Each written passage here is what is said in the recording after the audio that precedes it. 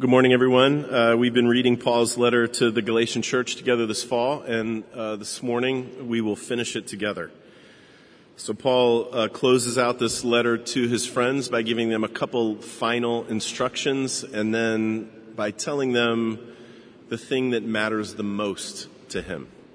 So I'm going to read from Galatians 6, verses 6 through 16. That's printed in your order of worship, and you can follow along there or in a Bible. Or you can just listen as I read from Galatians 6. Let the one who is taught the word share all good things with the one who teaches. Do not be deceived. God is not mocked, for whatever one sows, that will he also reap. For the one who sows to his own flesh will from the flesh reap corruption. But the one who sows to the Spirit will from the Spirit reap eternal life. And let us not grow weary of doing good, for in due season we will reap if we do not give up. So then, as we have opportunity, let us do good to everyone, and especially to those who are of the household of faith. See with what large letters I am writing to you with my own hand. It is those who want to make a good showing in the flesh who would force you to be circumcised, and only in order that they may not be persecuted for the cross of Christ. For even those who are circumcised do not themselves keep the law, but they desire to have you circumcised, that they may boast in your flesh. But far be it from me to boast except in the cross of our Lord Jesus Christ, by which the world has been crucified to me, and I to the world. For neither circumcision counts for anything, nor uncircumcision, but a new creation. And as for all who walk by this rule, peace and mercy be upon them and upon the Israel of God.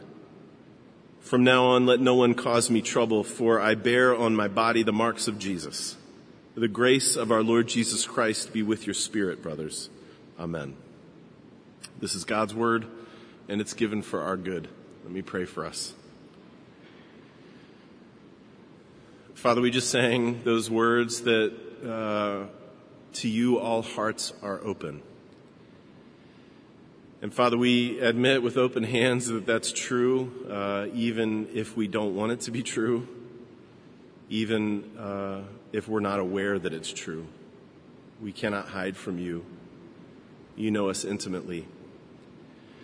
And so we ask that you be happy to meet us through this word that we've read and heard together, that we're going to talk about together, to meet us in the places where we find ourselves, inside of faith or outside of faith, near to you, far from you, struggling, joyful. Father, meet us where we are and show us the grace of Jesus and change us by it. And we ask it in his name. Amen. Well, I hope all of you had a good Thanksgiving with family and with friends. Our family got to spend time with Allison's family here in the city, and it was nice. And one remarkable thing about our Thanksgiving is that we got to enjoy not one, but two turkeys, one that was traditionally roasted and another one that was smoked. They were both really good. And my guess is that probably most of you had some kind of turkey this last week, according to the National Turkey Federation, which is really a thing. 88% of us eat turkey on Thanksgiving. That translates into about 46 million turkeys this last week. It's just what we eat on Thanksgiving because I suppose we think that it is traditional.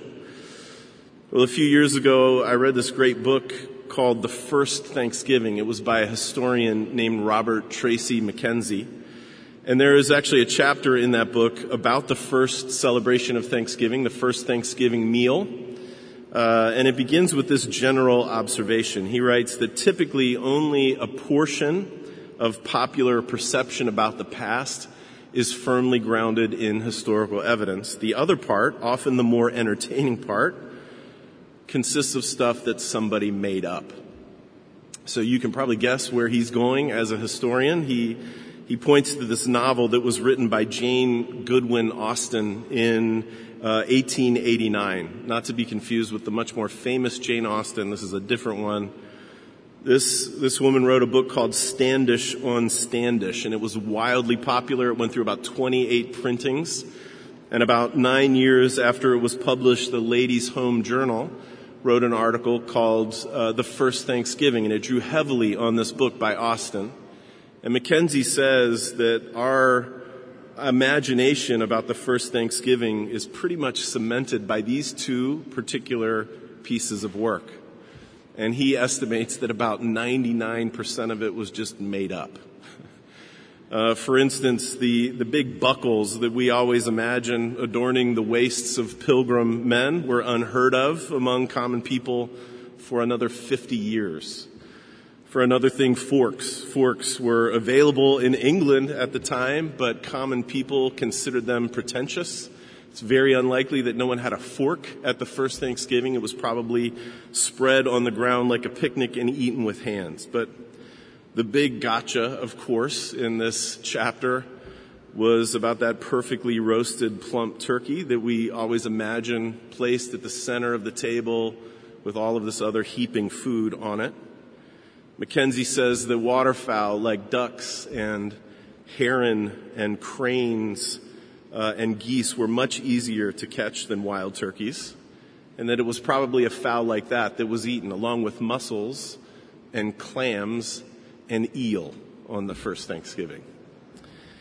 Well, I like knowing all of that stuff. I thought the book was really interesting, but I love not caring about it at all when it comes to planning a Thanksgiving menu. I mean, I will take the 1897 Ladies' Home Journal 1,000 times over some boring historian's Thanksgiving menu, because on a Thanksgiving menu, there's pretty much only one thing that matters to me, and it is not eel, and it is not heron, it is turkey. That is all that matters to me on Thanksgiving.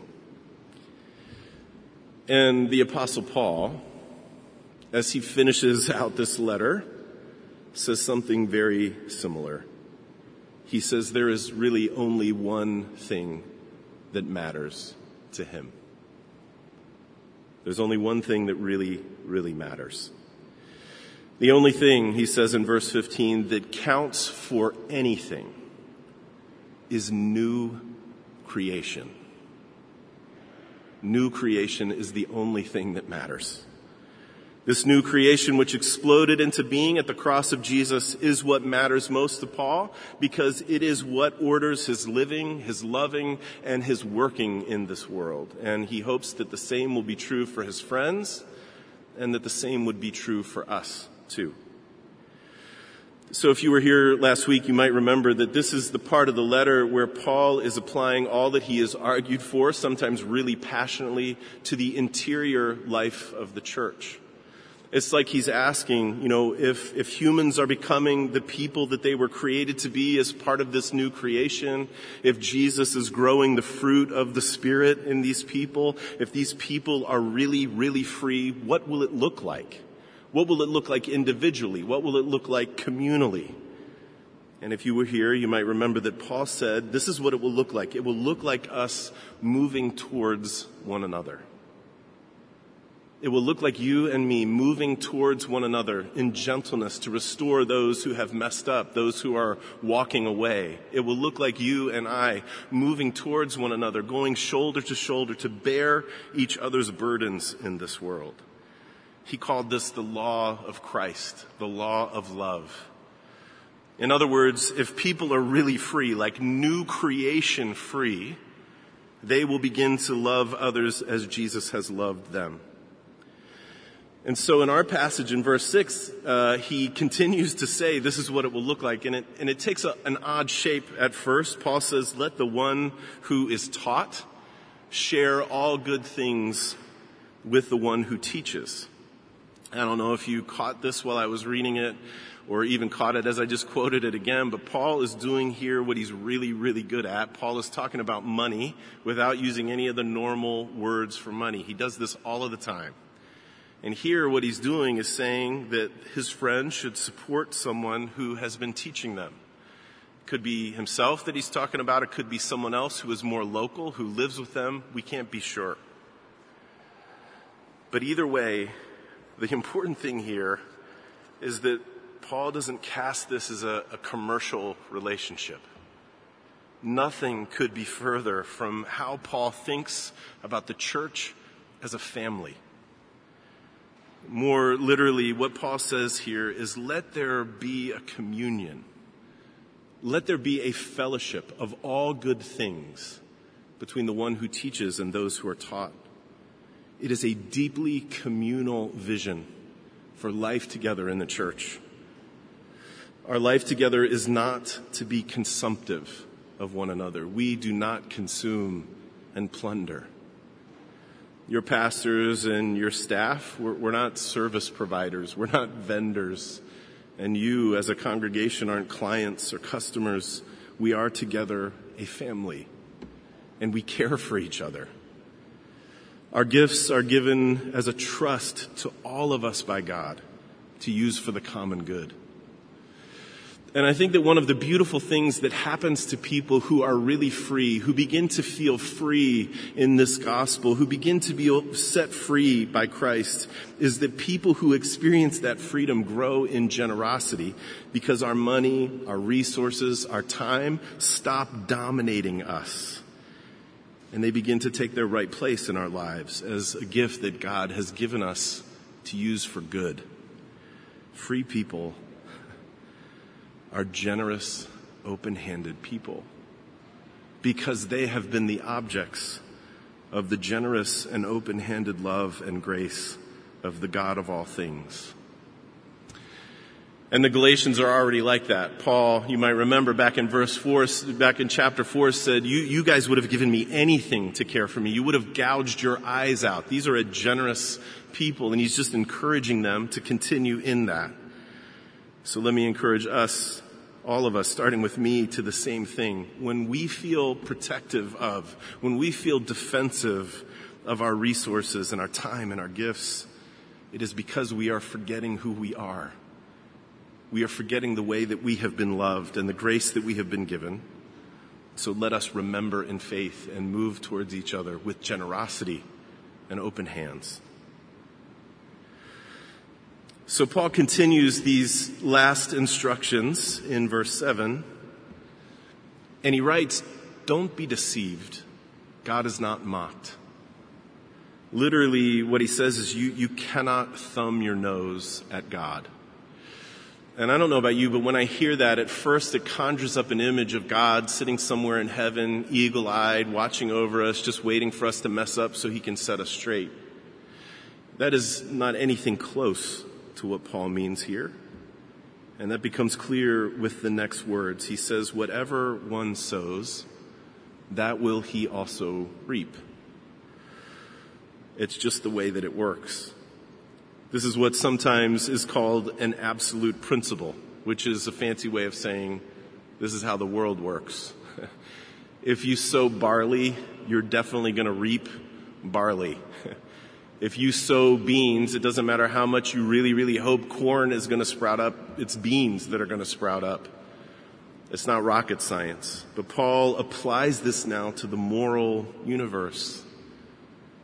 And he uses these terms that he just introduced a few sentences ago. He says, sow to your own flesh and you'll reap corruption, but sow to the Spirit, and from the Spirit you will reap eternal life. He's saying that the moral universe has this absolute law in it, and we all know that to be true. We've enshrined it in stories and in parables and in common sense sayings. We know that it's true. If we sow dishonesty in our relationships, we're going to reap messed up relationships and eventually loneliness. If we sow envy in our lives, we're just going to reap bitterness and jealousy. There is an ecology to the way that we live. It's how the grain of the world works. And you can go against the grain of the world for a while and make it work for a while, but in the end, we know that we cannot live as less than the human beings we were created to be and get out healthy and whole. It just doesn't happen. And so thankfully, Paul says, we have been set free. God's people have been set free to live another way. Sow to the Spirit, and from the Spirit you will reap eternal life. And we don't have to wonder what Paul means, because he makes it clear in verses 9 and 10. He says, so let's not get weary in doing good, because we will reap if we don't give up. And then he puts the finest point on it that he can. He says, so then as we have opportunity, let us do good to everyone, especially those of the household of faith. Paul is telling his friends, this is how you sow to the Spirit. You sow to the Spirit by doing good, by living good into this world and into the lives of the people around you. It's a beautiful image. And I gotta say, from the moment that Paul penned the letters of his that we have in the New Testament, probably from just days after the first person read them, he's been taking it on the chin for playing fast and loose with grace. This letter is maybe one of the prime examples that his critics would hold up. Paul has said more than one time in this letter that God's people are free, that there is nothing that they have to do, that there is nothing that they could possibly do to earn God's forgiveness and grace and favor. There's nothing that they have to do to earn God remaking them in the image of Jesus. He's told them that they've been forgiven, that they have been made new by faith alone, and absolutely nothing else added to it. He's told his friends in this letter that if they gave in to the people who had moved in and told them they were less than the Christians they should be because they weren't keeping the right laws that they were supposed to keep, he said, listen, if you give in to them, it's like slavery. You have been made more for more than that. You've been made for freedom. And of course, the usual critique of Paul is, well, Paul, if you tell everybody that they don't have to earn it, if you tell everyone that there's nothing that they can do to get God's favor and forgiveness and love, then what keeps them from doing whatever they want to do? And I hope by now, as we have been reading this letter together enough, that we will realize that critique of Paul makes absolutely no sense. Because Paul doesn't imagine that if we are changed by the grace of Jesus, we will somehow slip into the chaos of doing whatever we want to do. Paul imagines that people who have been changed by the grace of Jesus will, in fact, be changed. Changed into the people that they were created to be in the first place. Changed into people who are growing up to look like their elder brother Jesus. Changed into people who have the fruit of the Spirit more and more in their lives. Changed into people who live lives of self-giving love and service in this world precisely because they have been the objects of the self-giving love and service of God Himself. So that's why he can say now, here at the end of this letter, without any hesitation, without any fear of misunderstanding, that his friends ought to be doing as much good as they possibly can to as many people as they possibly can, and that they should keep it up even if they think the harvest is a long way off. He says, don't get tired. Keep doing good. Whenever you have an opportunity, do good to someone, for someone. He can say that because he knows that they know they're not earning anything when they do that. They are simply living into the wildly beautiful freedom of the life that they have been made for. They are finally following the law of love. And if you and I follow Jesus by faith, that is the life that we have been set free for too. This is the life of the church, a people who do good, a people whose lives are witnesses to the broken world, of the love of God, of the renewing grace of God. And church, people don't pick up on the love of God and the renewing grace of God by reading what Christians are supposed to believe or looking it up on the internet. People pick up on the renewing grace and love of God when people like you and I live the good that we were made for into their lives. that's when they know. That's when they know without any question that they are people who are loved and worthy of it. When you and I live this good into the lives of the world around us. In our workplaces, in our neighborhoods, in our classrooms, in our families, everywhere we find ourselves. Church, this is red-blooded Christianity in all of its fullness. So Paul has finished now with the specifics, and he actually takes the pen out of the hand of the scribe he's been dictating to, and he writes the ending with his own hand. In verse 11, see with what large letters I write to you with my own hand. It is a warmly welcome touch for the end of a letter in which Paul has been hot and passionate and bold and bewildered. Now he's their pastor, their friend, just writing to them. And he tells them first something that he's only alluded to before. He tells them that those teachers who had swept in after he left Galatia and told them they weren't the Christians they should be yet, that they needed to keep some parts of the Old Testament law, he says, listen, you need to know they didn't have your best interests at heart. They were serving themselves. They didn't want to be persecuted. They wanted to be able to boast that they had done this to you. Now, we don't know how Paul knows these things, just like we don't know who exactly these other teachers were. He doesn't mount any argument to prove that it's true. I think that he just knows by now that his friends know enough to agree with him. But it gives him one last chance to talk about the thing that matters the most to him.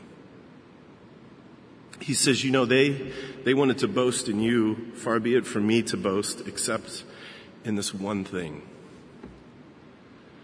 I will boast in the cross of our Lord Jesus Christ. I will boast in the cross of Jesus, by which the world has been crucified to me, and I to the world. Paul is saying that something decisive, something wildly different and decisive has happened in the death and resurrection of Jesus. That event has given Paul a new way of looking at what God is doing with him. It's given him a new way of looking at himself, but more importantly, Jesus' death and resurrection has given Paul a new way of looking at the entire world and imagining what God is doing in the entire world. All of history has turned. This death has happened. This resurrection has happened. Through Jesus' death and resurrection, the whole world died, and the whole world was raised again into new creation. It has happened. It means we can be forgiven and restored, that we can become new people who are free. It means the world is being renewed, and all things are being reconciled to God through Jesus. That is what matters. New creation matters. And that's why Paul can say these things that I've been arguing about for the last 5.5 chapters, this law, what you can eat, what you can't eat, what you should do with your body, what you shouldn't do with your body, none of that matters for anything. The only thing that matters is this new creation. New creation that was born at the cross of Jesus. It changes how we live. It changes how we love. It changes how we work in this world. And every one of us here, every one of us has been invited to enter into that new creation. Maybe for the first time, maybe we are being called back again, but we have been invited to enter into that new creation that matters more than anything else through faith in the Jesus who died and was raised for us. And church, in that new creation, we are free.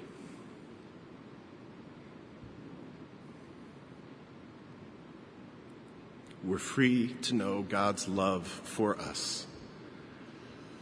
We are free to be called His children, His daughters, His sons. We are free to call Him Father without any hesitation. We are free to live lives of love and service in this world, to do good. We are free to be the humans that He meant us to be. And so, as Paul says, for all who walk by this rule, peace and mercy be upon them. Amen. Let me pray for us. Father, we believe. Help our unbelief. Help us to be able to come alongside Paul in this moment and say the only thing that matters is this new creation. The only thing that is worth boasting about in the whole world is the cross of Jesus, which has changed everything, both us as individuals and the whole world. We thank you that you have loved us and you have loved the world that much. Father, we ask that you would help us to embrace Jesus by faith again, that you would do that for our good and for our healing and for the good and healing of this broken world around us. And we pray it in Christ's name. Amen.